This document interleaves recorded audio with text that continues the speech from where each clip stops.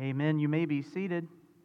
And as you're doing so, I do invite you to turn in your Bibles to the book of Genesis. The book of Genesis, chapter 16, this morning as we continue our study of the life of Abram. You can also find this on the insert inside of your bulletin, along with a brief outline of today's passage. I am grateful for the message of my dear brother this past Sunday, Pastor Stephen Sprague from Deuteronomy 30.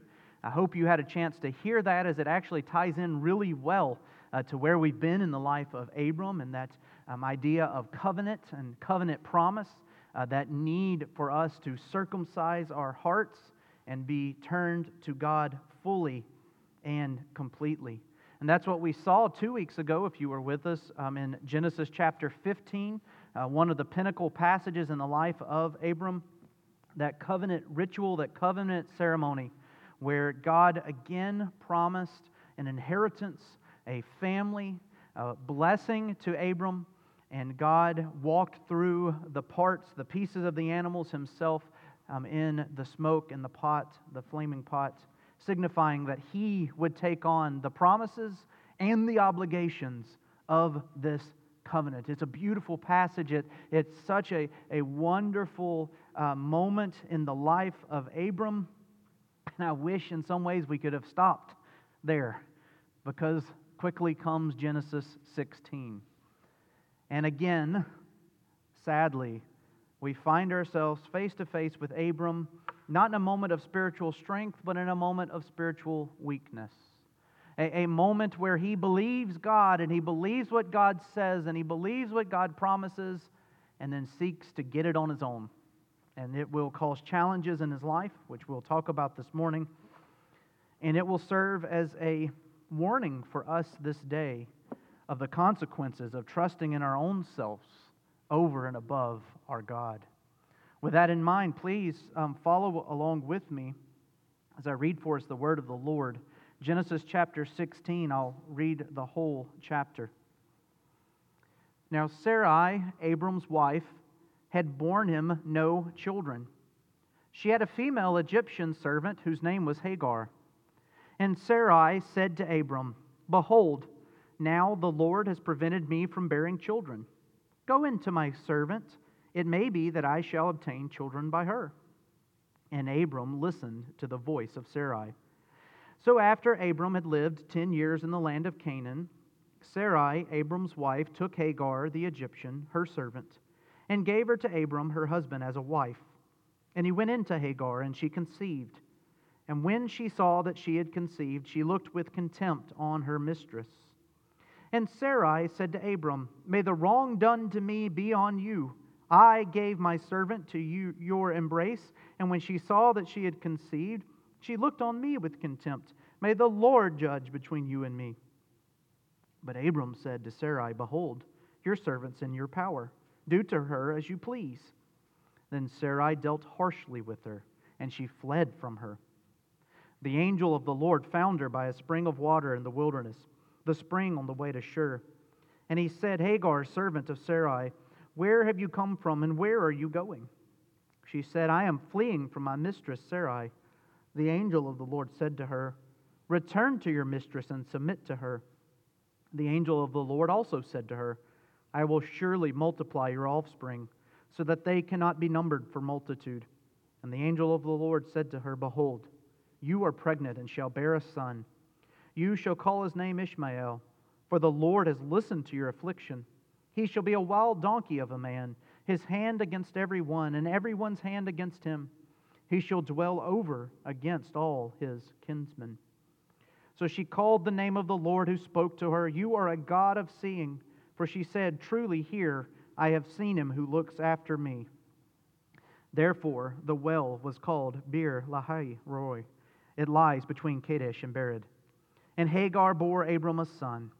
And Abram called the name of his son, who Hagar bore, Ishmael. Abram was 86 years old when Hagar bore Ishmael to Abram. The grass may wither and the flower may fade, but the word of the Lord will stand forever. Would you please bow with me now as we go to our God in prayer and ask His blessing upon this time.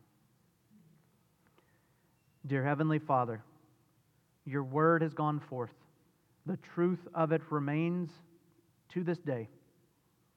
But if you do not pour out your Spirit upon us and open our eyes, our ears, and our hearts, we will not receive it. We will not heed its warnings. We will not live as followers of Christ in light of it. And so I pray for our congregation. I pray for my own heart. Lord, give us eyes to see and ears to hear. Help us to heed the warnings of sin and sinfulness and selfishness in this passage. Help us rely on the God who is faithful, even when we are faithless. I pray this in Christ's name. Amen. As we look through the stages of Abram's life, we see that God is clearing obstacles out of the way so that miraculous provision is the only answer. God has promised an inheritance. God has promised a son. God has promised land. God has promised blessing.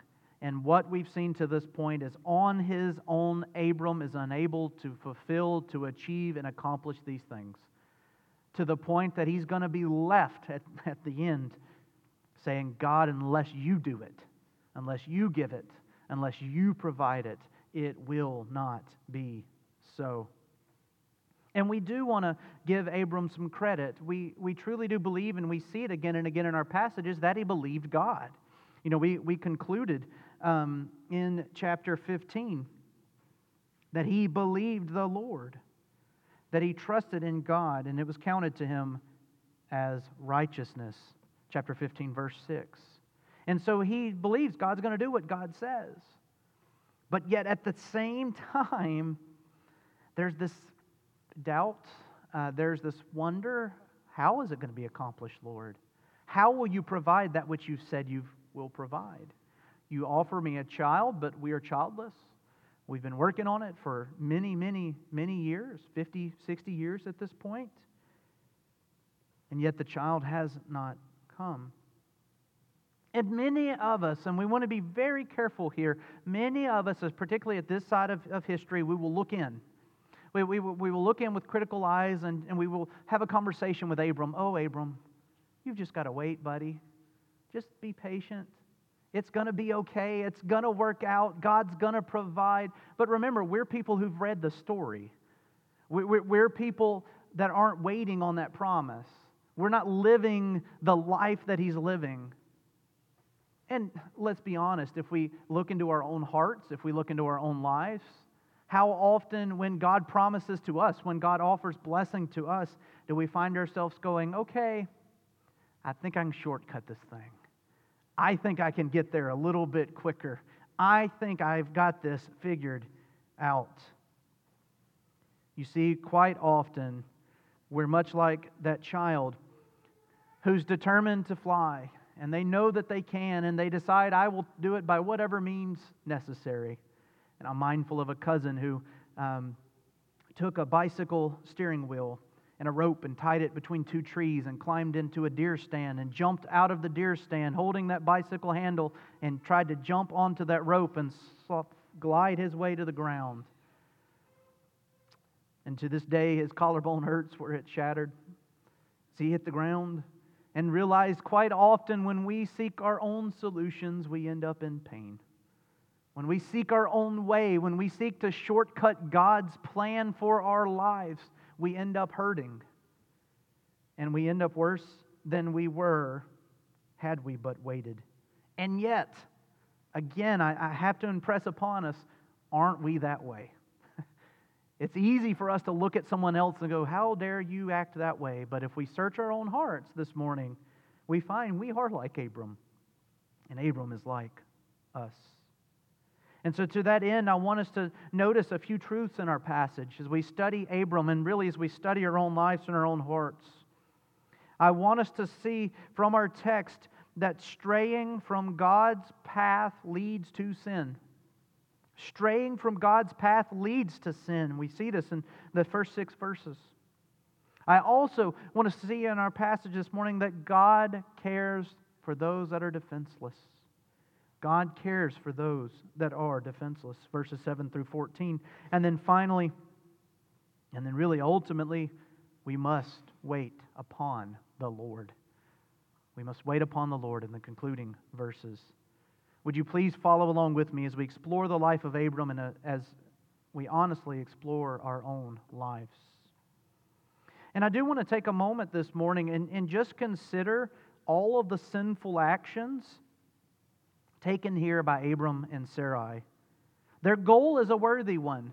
God has promised inheritance, blessing, descendants, children, and it's not working out for them. And so they want to achieve this. They want that blessing. They want that fulfilled promise, but they go about it in ways that go against the Word of God. And we need to recognize that. We need to state it so that we see how they erred from God's Word. And maybe, just maybe, that prevents us from falling into the same traps. And probably the most obvious sin here in our passage, to see it, we go back, way back, just 14 chapters to Genesis chapter 2. Genesis chapter 2, the earliest statement of what marriage should be. Genesis chapter 2, verses 24 and 25. A man shall leave his father and his mother, and hold fast to his wife, and they shall become one flesh.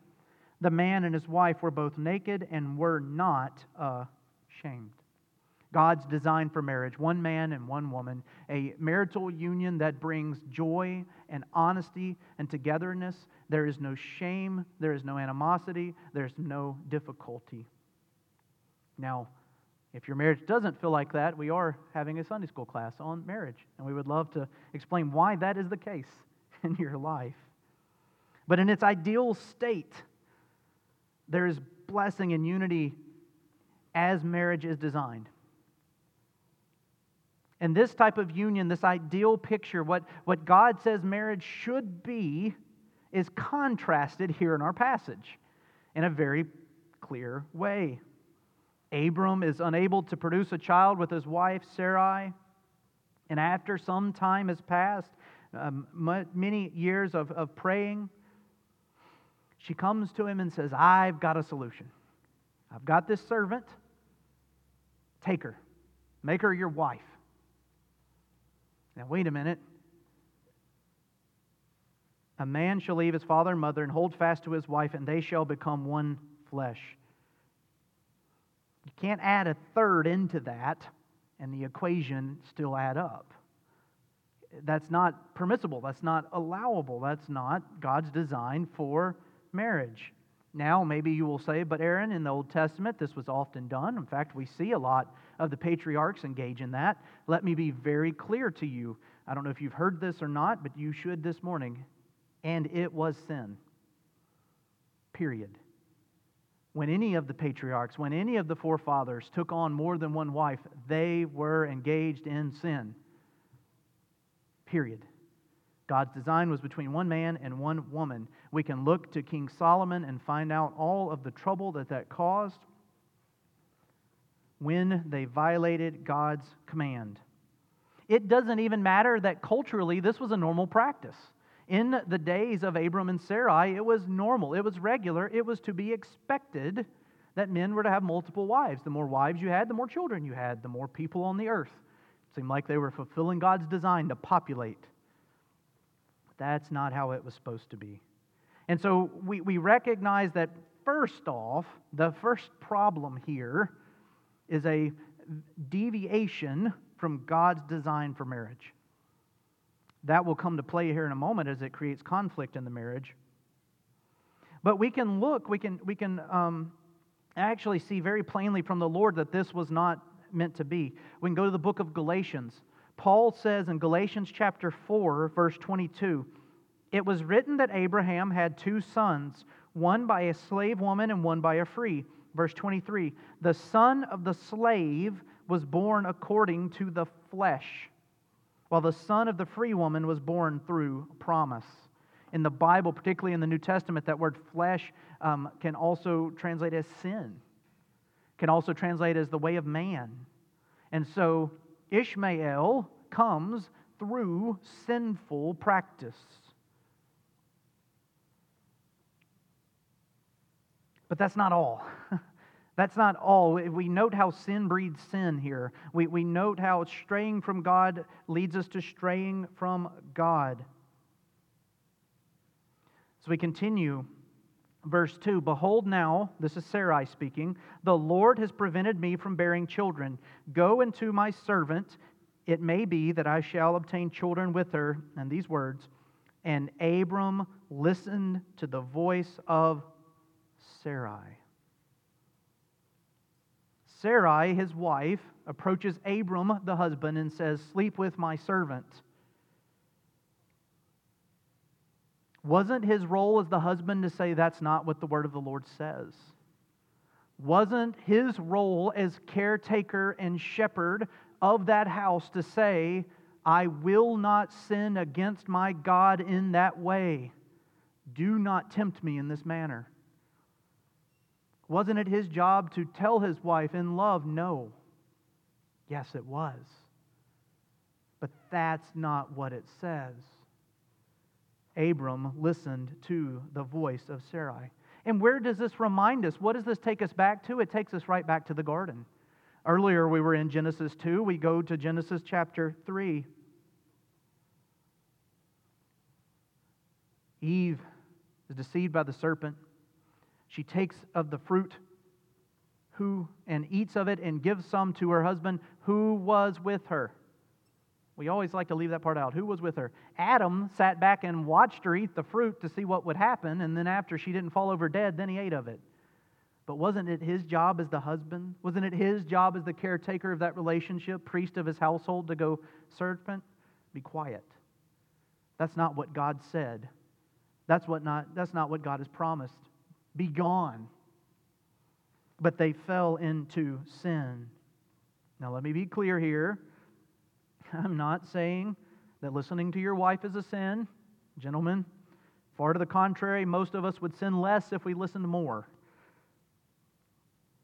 But whether it's our wives, whether it's our children, whether it's a coworker, whether it's a neighbor, whether it's a boss, whether it's a friend, if they tell us to do something and it is against the Word of God, we are obligated, we are compelled, yea, we are commanded to disobey. In respect and in love, but to disobey. For we cannot sin against God in response to the word of anyone. And yet Abram failed his role as husband, as caretaker of his family. He does not correct her. He does not tell her that's not what God has said. He does not challenge her faith. And what is the outcome here? What is the conclusion to this sinful pile of acts? Taking someone that's not your spouse, committing adultery, not listening to God, taking the word of another against God. Pain, hardship, difficulty, sadness, tension in the very marriage that they're trying to sweeten. Think about this. I don't know if you caught it in the text. Hagar immediately gets pregnant with Abram. What does that mean? Who's impotent in the relationship? It's Sarai. It's not Abram. Don't you see now why she may have gotten upset? Do you imagine the weight that's put on you when for years, for 40, 50, 60 years, you've been trying to have kids and all of a sudden you find out it's because you're barren, not your husband? It's your fault. And so she lashes out at the woman she gave to her husband. Even more so, she calls God's judgment against him. May God judge you for what you did. Now wait a minute, Sarai, you brought Hagar to him. May God judge you for your sin. There's animosity. There's hatefulness. There's an evoking of God's wrath and His judgment and His justice. And not only that, there's this casting off of Hagar, sending her out into the wilderness, basically to die. There's some heavy implications here that she was being beaten nearly to death, so she runs away to die in the wilderness rather than to die at the hands of her slave master, or to this point, or I don't know what that relationship would be, the both of them wives of Abram. But before I leave this point that sin, that straying from God leads to sin, I want to read for you the words of Proverbs. Proverbs chapter 3, verse 3. Trust in the Lord with all your heart. Do not lean on your own understanding. In all of your ways acknowledge Him, and He will make straight your paths. Be not wise in your own eyes. Fear the Lord and turn away from evil, for it will be healing to your flesh and refreshment to your bones. The inverse of that's also true. And I ask you to search your heart this morning, to consider your own lives. Do you find yourself knowing your path? Do you find yourself trusting in the Lord? Do you find yourself in a state of healing, in a state of refreshment? Or are you here today weary and tired and lost and unsure? That comes when we stray from God. That comes when we take our own path, our own goals, our own desires, instead of following the Lord's plan. It's what happened to Abram, and it's what happens to us today. When we stray from God's plan, there is pain.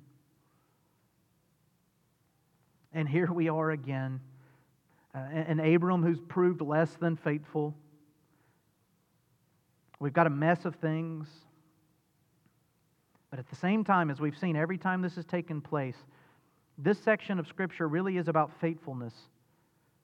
But it's faithfulness of God above all else. And we see that clearest in our passage in how Hagar is treated, not by Abram and Sarai, but by the Lord. God cares for those that are defenseless. Would you look with me at our middle section of our passage? And yes, Hagar has some blame here. She gets pregnant by Abram, who's now her husband, but then she gloats about it. Probably shouldn't have done that. Probably shouldn't have been contemptuous about that situation. Ha, I got pregnant by him, you didn't. But yet she is treated harshly. Again, like I said, in the Hebrew here, there's some heavy implications of strong beating, of cruelty done. And then we see one other sin of Abram. Abram now has two wives, an act of sin, but this wife, this one that now he's in charge of two, he's to care for two and provide for two, he lets her run off into the wilderness, effectively to die. That's what he does for this woman that he is now has a child with, or she's pregnant with his child. Flee. Whatever Sarai wants, Sarai gets. And so Abram, the shepherd, the head, the father, the one that is to care for the household, is doing nothing. And so she's left defenseless. She's left hopeless. She's left in distress. And while Abram fails, the Lord does not. An angel of the Lord comes to her. This also can be translated as the Lord. As often God's messengers are. The Lord does many things for this woman, and we'll note them here. First, the Lord tells Hagar to return to Sarai. Now, at first glance, you may not find that very gracious. Now, wait a minute, God. Sarai's been beating me nearly to death. She hates me. She doesn't want to have anything to do with me. She hates my child. Why would you tell me to return? That seems kind of cruel, doesn't it? Well, what is promised? You will have a child. What is required to have a child? To be alive. And so, what the Lord is saying here is, I will spare your life. They will not take it. They will not take it from you. And so he is calling her to obey. He's calling her to submit to those in authority over her. And while at the same time he's promising her life will be spared. That is a mercy. Secondly, there's another promise here. Her child will be the father of a great nation. And I believe in this, at least in part, this is due to the promises made to Abram. Abram's children, Abram's descendants would make great nations. They would be a great people. Now, this is not the child of promise. This is not the foretold one that would fulfill that which was to come, but he is a child of Abram. And yet, God says this child would multiply greatly. This child would be well known. This child would possess much. And as we know through our history, the line of Ishmael would. And we know that that'll take place by this prophecy. And this is another blessing. Behold, you are pregnant, and you shall bear a son. You shall call his name Ishmael, because the Lord has listened to your affliction. He shall be a wild donkey of a man, his hand against everyone, and everyone's hand against him. He shall dwell over against all his kinsmen. And again, we may look at that and go, well, that's unfortunate. But I don't want you to think so much about the prophecy itself. We can read the rest of the Old Testament history to see that. But think about the fact, how many people at this point has had the word of the Lord come to them? How many people has the Lord visited and promised anything? It's not many. It's not many that the Lord has reached out to them in this way. And so the fact that the word of the Lord has come to Hagar, and the word of the Lord has offered this promise, and the word of the Lord has gone forth, it's guaranteed, it's certain, it will take place. It will be accomplished. And then really the last blessing, and to me the most significant blessing that shows that God cares for this woman, is her response. Her response. Look at verse 13. So she called the name of the Lord who spoke to her, "You are a God of seeing." Note the capital G God there, if your Bible translates it that way. For she said, "Truly here I have seen him who looks after me." You could literally translate this, God sees me. Or to put it more what's intended, I am seen and known by God. What a statement. What a statement to make. You as a slave woman have just been sold to your master as his wife. You have been impregnated by him. You have been beat by his other wife. You've been sent out into the desert to die. Yet the angel of the Lord comes to you. He promises blessing. He promises a future for you. And in response, God sees me. Now, I will admit, I have to admit here, all of the scholars, and if you go read Calvin, Calvin admits this too, this is some of the most difficult Hebrew in the Old Testament to translate. It is very challenging to kind of get what's going on here linguistically. But I am convinced that this was a statement of faith.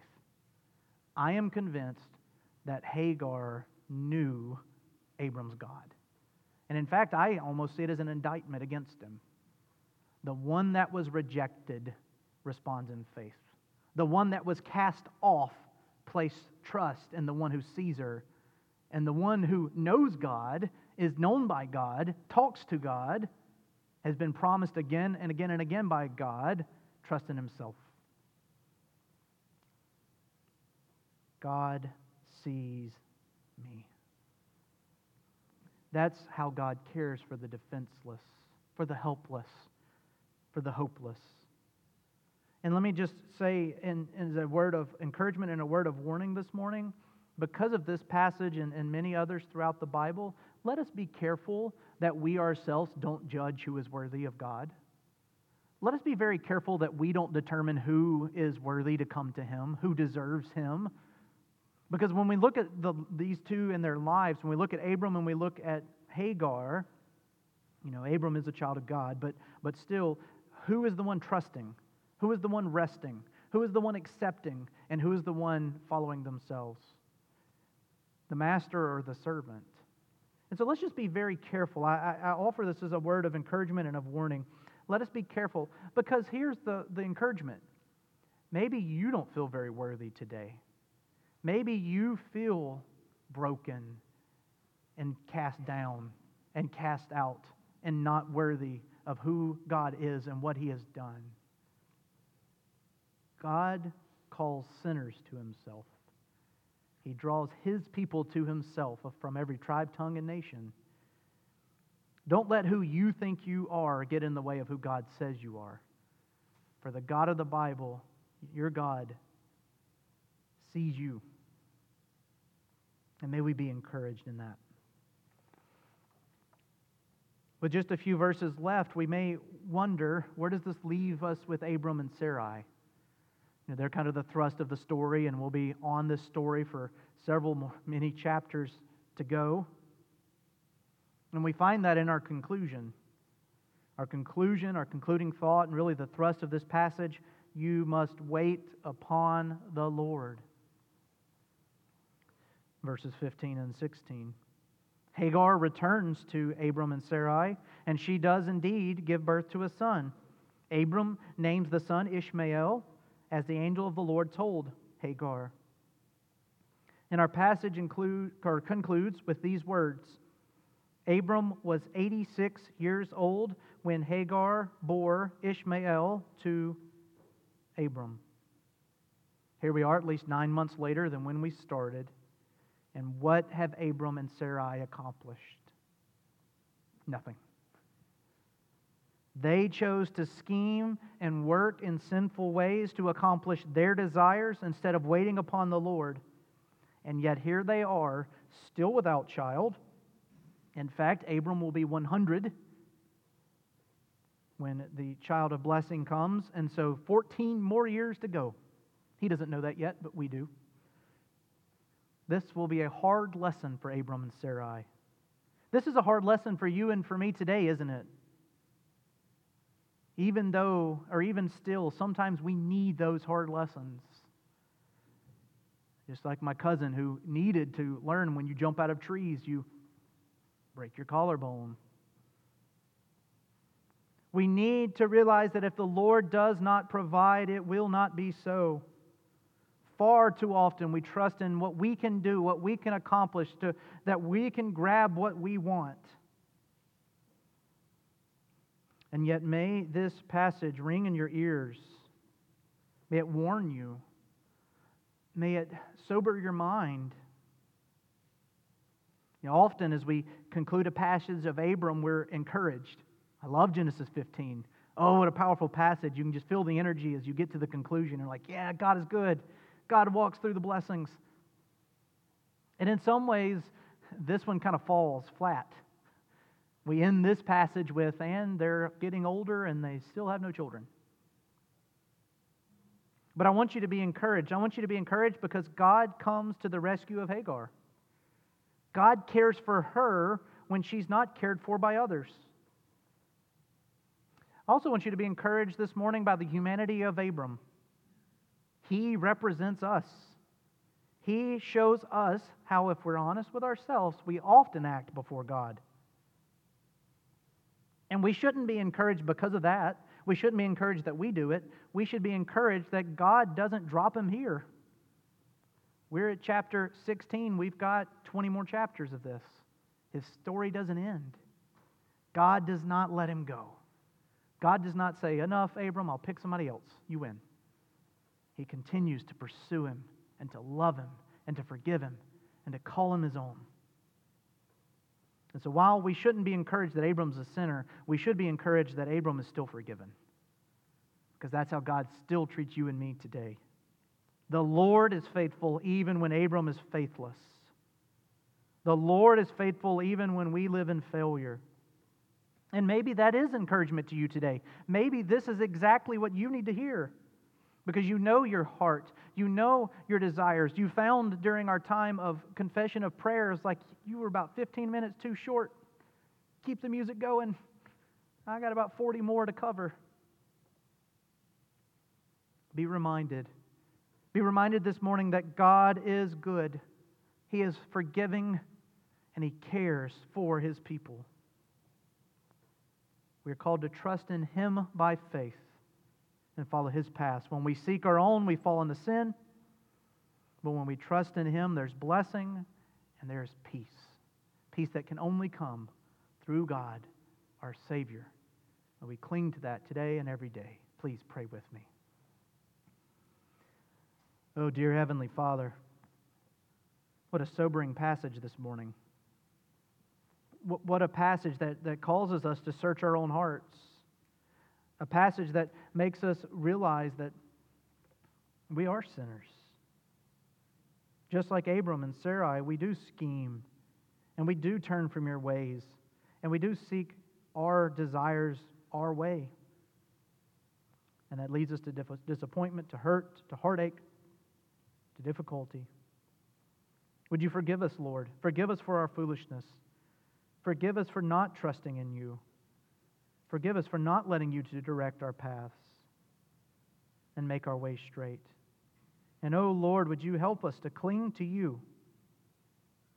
Help us to trust in you and to rest in you, something that only can be done through the finished work of Jesus Christ and by the power of the Holy Spirit. Father, we need you. I pray this passage has worked in our hearts today and caused us to even more recognize that we need you today. I thank you for your word and the power of it. I pray that you would bless it now as we continue forth in Christ's name. Amen.